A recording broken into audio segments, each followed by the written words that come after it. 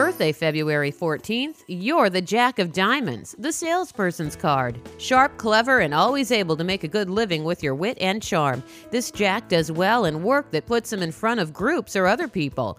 They have a natural psychic ability, but rarely make good use of it. They love to play and retain a youthful quality even later into life. When not living the higher side of the card, the Jack of Diamonds could be immature and crafty. They enjoy their personal freedom, but can make an ideal lover or mate once they're ready to settle down. Aquarius Jack of Diamonds may have to walk their talk or face the consequences. They have the Six of Spades, the card of fate, as their planetary ruler.